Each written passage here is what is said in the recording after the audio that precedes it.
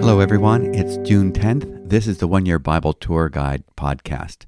My name is David MacAdam, and I'm delighted to be able to fellowship in the Word of God with you today. We will be taking in today's portions from the One Year Bible.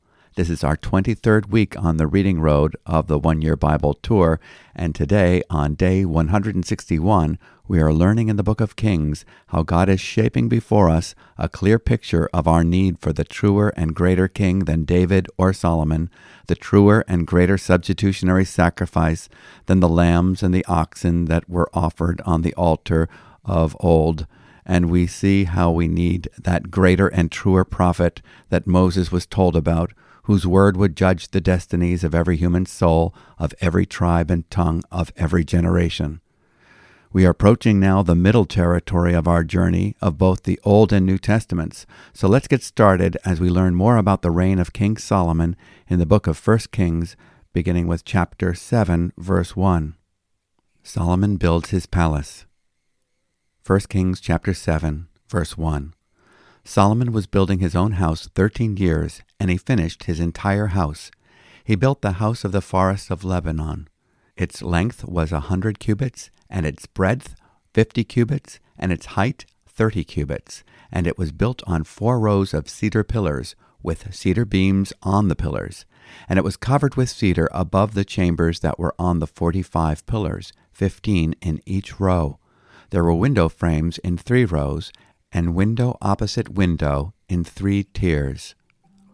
All the doorways and windows had square frames, and window was opposite window in 3 tiers. And he made the hall of pillars. Its length was 50 cubits, and its breadth 30 cubits. There was a porch in front with pillars, and a canopy in front of them. And he made the hall of the throne, where he was to pronounce judgment, even the hall of judgment. It was finished with cedar from floor to rafters. His own house, where he was to dwell, in the other court back of the hall, was of like workmanship. Solomon also made a house like this hall for Pharaoh's daughter, whom he had taken in marriage. All these were made of costly stones, cut according to measure, sawed with saws, back and front, even from the foundation to the coping, and from the outside to the great court. The foundation was of costly stones, huge stones, stones of 8 and 10 cubits, and above were costly stones, cut according to measurement, and cedar. The great court had 3 courses of cut stone all around, and a course of cedar beams. So had the inner court of the house of the Lord, and the vestibule of the house. And King Solomon sent and brought Hiram from Tyre. He was the son of a widow of the tribe of Naphtali, and his father was a man of Tyre, a worker in bronze. And he was full of wisdom, understanding, and skill for making any work in bronze. He came to King Solomon and did all his work. He cast 2 pillars of bronze. 18 cubits was the height of 1 pillar, and a line of 12 cubits measured its circumference. It was hollow, and its thickness was 4 fingers. A second pillar was the same. He also made 2 capitals of cast bronze to set on the tops of the pillars. The height of the one capital was 5 cubits, and the height of the other capital was 5 cubits. There were lattices of checker work, with wreaths of chain work for the capitals on the tops of the pillars, a lattice for the one capital, and a lattice for the other capital. Likewise he made pomegranates in 2 rows around the one lattice work to cover the capital that was on the top of the pillar, and he did the same with the other capital. Now the capitals that were on the tops of the pillars in the vestibule were of lily work, 4 cubits. The capitals were on the 2 pillars, and also above the rounded projection which was beside the lattice work. There were 200 pomegranates in 2 rows all around, and so with the other capital. He set up the pillars at the vestibule of the temple. He set up the pillar on the south and called its name Jachin, and he set up the pillar on the north and called its name Boaz. And on the tops of the pillars was lily work. Thus the work of the pillars was finished.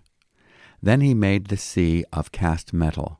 It was round, 10 cubits from brim to brim, and 5 cubits high, and a line of 30 cubits measured its circumference. Under its brim were gourds for 10 cubits, compassing the sea all around. The gourds were in 2 rows, cast with it when it was cast. It stood on 12 oxen, 3 facing north, 3 facing west, 3 facing south, and 3 facing east. The sea was set on them, and all their rear parts were inward. Its thickness was a handbreadth, and its brim was made like the brim of a cup, like the flower of a lily. It held 2,000 baths. He also made the 10 stands of bronze. Each stand was 4 cubits long, 4 cubits wide, and 3 cubits high. This was the construction of the stands. They had panels, and the panels were set in the frames, and on the panels that were set in the frames were lions, oxen, and cherubim. On the frames, both above and below the lions and oxen, there were wreaths of beveled work. Moreover, each stand had 4 bronze wheels and axles of bronze, and at the 4 corners were supports for a basin. The supports were cast with wreaths at the side of each. Its opening was within a crown that projected upward 1 cubit. Its opening was round, as a pedestal is made, 1.5 cubits deep. At its opening there were carvings, and its panels were square, not round, and the 4 wheels were underneath the panels. The axles of the wheels were of 1 piece with the stands, and the height of a wheel was 1.5 cubits. The wheels were made like a chariot wheel. Their axles, their rims, their spokes, and their hubs were all cast. There were 4 supports at the 4 corners of each stand. The supports were of 1 piece with the stands, and on the top of the stand there was a round band 1/2 cubit high, and on the top of the stand its stays and its panels were of 1 piece with it. And on the surface of its stays and on its panels he carved cherubim, lions, and palm trees, according to the space of each, with wreaths all around. After this manner he made the 10 stands. All of them were cast alike, of the same measure and the same form. And he made 10 basins of bronze. Each basin held 40 baths. Each basin measured 4 cubits, and there was a basin for each of the 10 stands.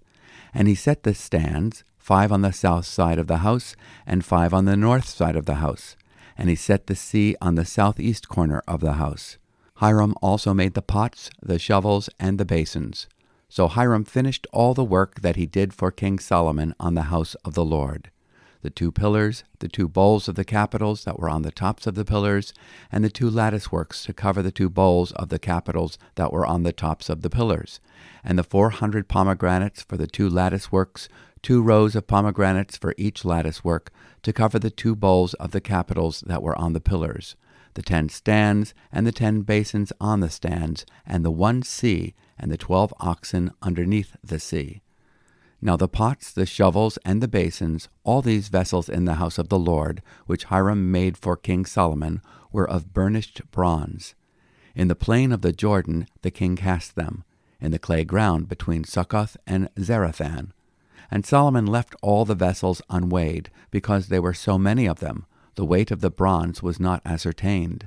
So Solomon made all the vessels that were in the house of the Lord, the golden altar, the golden table for the bread of presence, the lampstands of pure gold, 5 on the south side and 5 on the north before the inner sanctuary, the flowers, the lamps, and the tongs of gold, the cups, snuffers, basins, dishes for incense, and firepans of pure gold, and the sockets of gold for the doors of the innermost part of the house, the most holy place, and for the doors of the nave of the temple.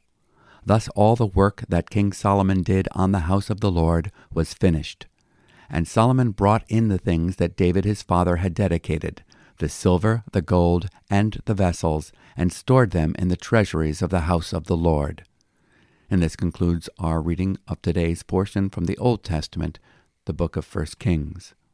So let's take a few moments to recap and reflect upon what we have just read. Solomon's palace took 6 years longer to build than it did to build the structure of the temple. We do not know why. Because the building of the temple was the national priority, it demanded the most attention. The energies and time of the workers needed to be focused on getting it built. We know that the building of the temple was completed in 7 years, but it is likely that more time was required to do the inside and outside finish work, as well as complete the furnishings. Solomon's palace was a combination of a royal residence, city hall, armory, and national reception center. The palace was twice as large as the temple and consisted of 2 or 3 floors. It was 150 feet long. The temple was 90 feet long. The palace was 75 feet wide. The temple was 30 feet wide. The palace stood 45 feet high, the same height as the temple.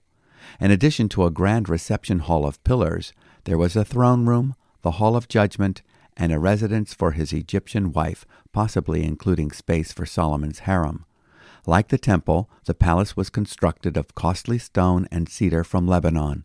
Because of the abundance of cedar, the palace was called the Palace of the Forest of Lebanon. We learn that Hiram from Tyre not only supplied material from afar, but came to work on the project, lending his craftsmanship skill to the task of fashioning the bronze pieces. The pieces on the porch of the house of the Lord were named Jachin, meaning he shall establish, and Boaz, meaning in him is strength.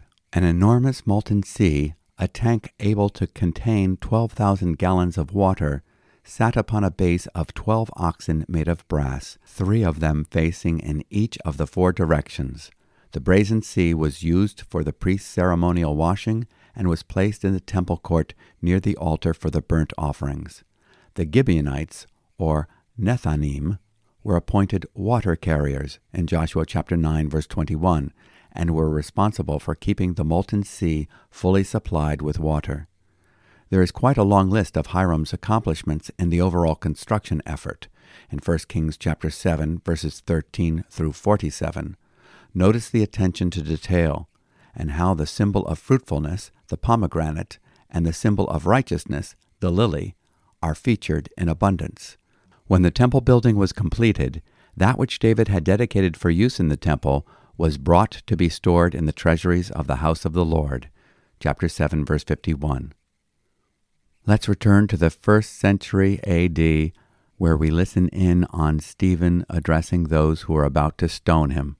Acts chapter 7, beginning with verse 30 and reading through to verse 50.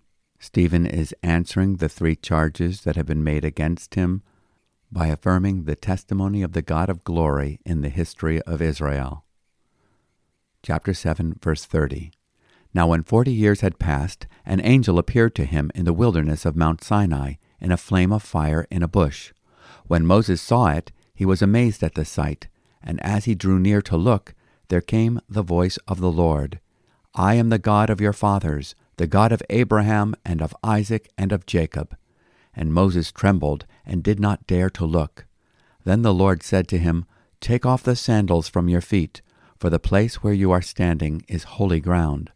I have surely seen the affliction of my people who are in Egypt, and have heard their groaning, and I have come down to deliver them. And now come, I will send you to Egypt. This Moses, whom they rejected, saying, Who made you a ruler and a judge? This man God sent as both ruler and redeemer by the hand of the angel who appeared to him in the bush. This man led them out, performing wonders and signs in Egypt and at the Red Sea and in the wilderness for 40 years. This is the Moses who said to the Israelites, God will raise up for you a prophet like me from your brothers. This is the one who was in the congregation in the wilderness with the angel who spoke to him at Mount Sinai and with our fathers. He received living oracles to give to us. Our fathers refused to obey him, but thrust him aside, and in their hearts they turned to Egypt, saying to Aaron, Make for us gods who will go before us. As for this Moses who led us out from the land of Egypt, we do not know what has become of him. And they made a calf in those days, and offered a sacrifice to the idol, and were rejoicing in the work of their hands. But God turned away, and gave them over to worship the host of heaven, as it is written in the book of the prophets. Did you bring to me slain beasts and sacrifices during the 40 years in the wilderness, O house of Israel? You took up the tent of Moloch, and the star of your god Rephan, the images that you made to worship, and I will send you into exile beyond Babylon. Our fathers had the tent of witness in the wilderness, just as he who spoke to Moses directed him to make it, according to the pattern that he had seen. Our fathers, in turn, brought it in with Joshua when they dispossessed the nations that God drove out before our fathers. So it was until the days of David, who found favor in the sight of God and asked to find a dwelling place for the God of Jacob. But it was Solomon who built a house for him. Yet the Most High does not dwell in houses made by hands, as the prophet says, "Heaven is my throne, and the earth is my footstool. What kind of house will you build for me, says the Lord? Or what is the place of my rest? Did not my hand make all these things?" And this is the end of today's portion from the New Testament, book of Acts, chapter 7. Today we read almost all the way to the end of Stephen's message to the Sanhedrin, in which he makes it clear that Jesus is the promised and expected deliverer of Israel, the Messiah, the righteous one. Stephen boldly sets the record straight and turns the table on their arguments. He reminds them that rather than upholding the law, they and their ancestors were lawbreakers given to idolatry. They worshipped idols in Egypt, in Ezekiel chapter 20, verses 7 through 8, the golden calf in the wilderness, adopted the gods of the Canaanites in the promised land, and were only delivered of idolatry during their captivity in Babylon. As Abraham looked forward to a promise that did not come in his lifetime, so Moses told of a prophet like unto himself, to whom they must obey or perish. Deuteronomy chapter 18, verses 15 through 19, and Acts chapter 7, verse 37. Stephen is reminding them that just as their ancestors had a history of rejecting God's message and messengers and turning to idols, they were now doing the same by rejecting Jesus, the one to whom Abraham and Moses pointed. When God said that he does not dwell in buildings made by hands, he was alluding to the fact that he would visit and tabernacle among them in flesh and blood. John chapter 1, verse 14. The convicting climax of Stephen's message is found in verses 51 to 53, which we will read tomorrow.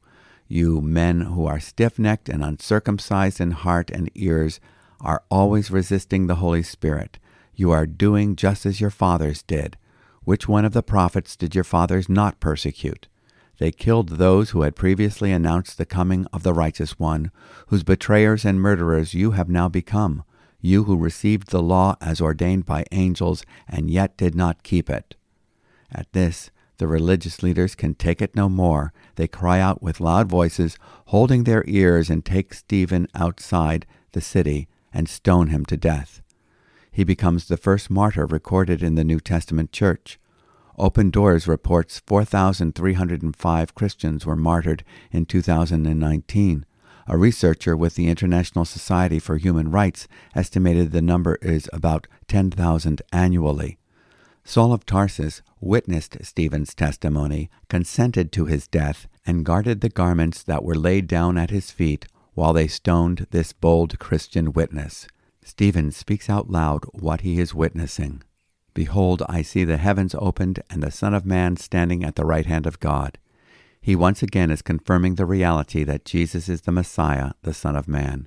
How wonderful it is to know that Jesus is standing up for those who give witness to his name, and particularly for those who seal their witness in blood.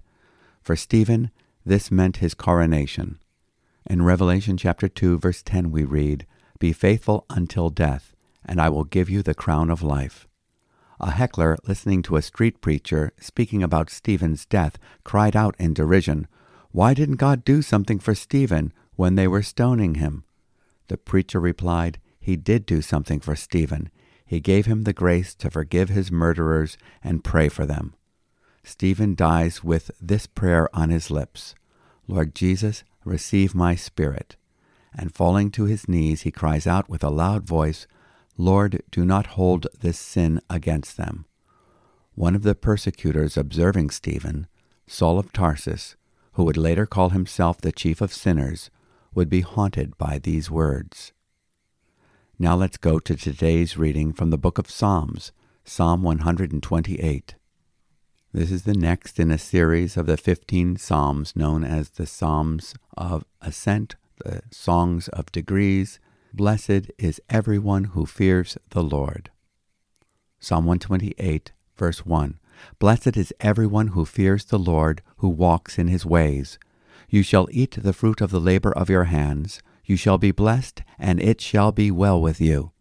Your wife will be like a fruitful vine within your house. Your children will be like olive shoots around your table. Behold, thus shall the man be blessed who fears the Lord. The Lord bless you from Zion. May you see the prosperity of Jerusalem all the days of your life. May you see your children's children. Peace be upon Israel. Because families would travel up to Jerusalem, it is only fitting that another one of the Psalms of Ascents is about families. How blessed is everyone who fears the Lord, who walks in his ways. The word blessed here is asher in Hebrew, which means happy. Verse 2 describes a satisfying and happy life where one's hard work is rewarded. Verses 3 and 4 describe the blessing of a happy God-centered family life. The final verses are a benediction pronounced from Zion, the destination, and the place of the ultimate sacrifice. From the perspective of the finished work of redemption, we can look forward to the empowering of the Spirit to prosper in God's commission and see our grandchildren real and spiritual. Peace be upon the nation of Israel. Shalom be on all God's people who are ruled by him. And now we go to the book of Proverbs. Proverbs chapter 16, verses 31 through 33. Gray hair is a crown of glory. It is gained in a righteous life. Whoever is slow to anger is better than the mighty, and he who rules his spirit than he who takes a city. The lot is cast into the lap, but its every decision is from the Lord. These proverbs speak of the dignity of old age, the wisdom of self-control in the spirit, and the need to trust God's sovereignty with all that is thrown into our lap. Now let's pray. O Lord, we read today of a completed temple, a finished work.